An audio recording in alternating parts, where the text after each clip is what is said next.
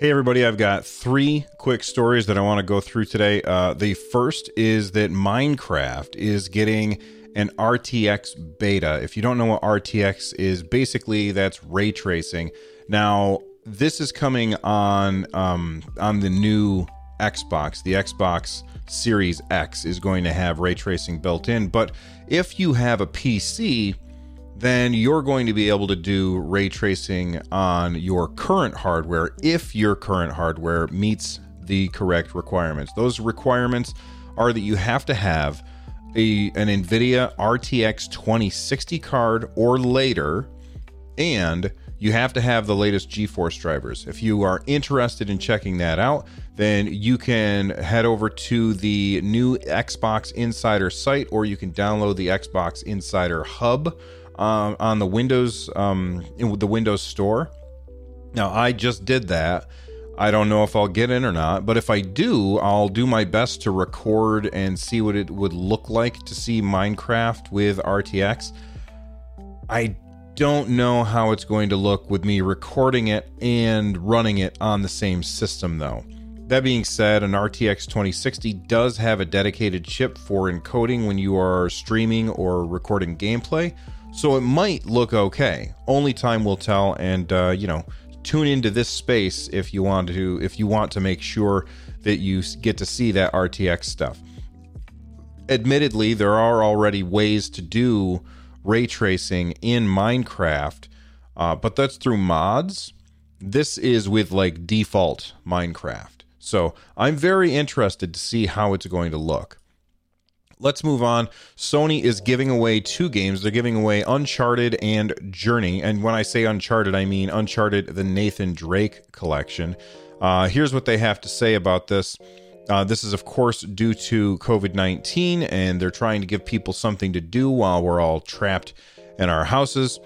So here's what they have to say. To support play at home, PlayStation will try to make those occasionally dull moments more exciting by offering Uncharted, the Nathan Drake Collection, and Journey available for free, with a little asterisk there, for a limited time through digital downloads from April 15th at 8 p.m. Pacific Daylight Time through May 5th, 2020 at 8 p.m. Pacific Daylight Time. So between those two dates, you can claim it. Now, once you claim it, those games are now yours. It's not that you can only play them from X time to X time. It's that's the time that you can claim it, and then once you claim it, it's yours. So make sure that you do that now. It's kind of like when you claim something on PSN. So, you claim a game on PSN, and you get to keep playing that as long as you're subscribed. For this, you don't have to remain subscribed. Now, if you don't know what I mean when I say the Nathan Drake Collection, that includes Uncharted, Uncharted 2, and Uncharted 3. And these are all the remasters of the original games. And, the Uncharted series is a series that I've played a little tiny bit of, the first one. And I enjoyed what I played. Of course, I got distracted by other things. But by all accounts, these are fantastic games that a lot of people are really, really going to enjoy. Now, I almost forgot about this, but currently, right now, Square Enix, not Square Enix. Is it Square Enix? Yeah, it's Square Enix. I don't know why I said not Square Enix. Square Enix has up to 192 hours of free login campaign on Final Fantasy XIV. So if you've never played Final Fantasy XIV and you are looking for something to take up your time, I'm telling you what, this game has a lot of content, and you could easily play this for all 192 hours of free login campaign. This is going from April 14th to May 17th, which is great. Keep in mind that afterwards, if you want to keep playing, you'll obviously have to buy the game, and you will have to have a subscription to Final Fantasy XIV. It is a massively multiplayer online role-playing game. Plays incredibly well with a controller, and even though you have tons and tons of abilities, it's incredibly good, and some say that it has the best story in an MMO, bar none. All right, one last thing that I want to talk about, and this one makes me sad. E3 2020 is completely off. This comes to us from IGN. they've got the actual quote. It says here, given the disruption brought on by the COVID-19 pandemic, we will not be presenting an online E3 2020 event in June. This is a statement that was provided to IGN from the ESA.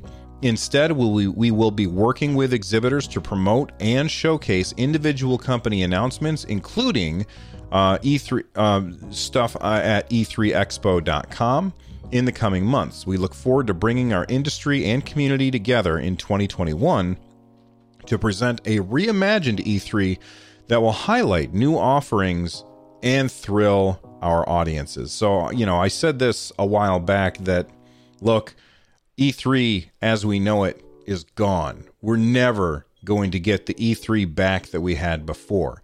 And at the end of the day, I think that that's probably all right. E3 was cool, and I got really excited to see all of the announcements and stuff like that. But at the end of the day, it was starting to feel unnecessary and unneeded. And, maybe the ESA is going to change it for the better. Now, don't worry. I know that there's a lot of people who are like, well, what about all of the announcements that we were going to get in June? My guess is we're still going to get them in June. They said in this on the website here that they will be working with their partners to make these individual company announcements, and some of those announcements will be at e3expo.com. But a lot of the companies are just going to make their own announcements.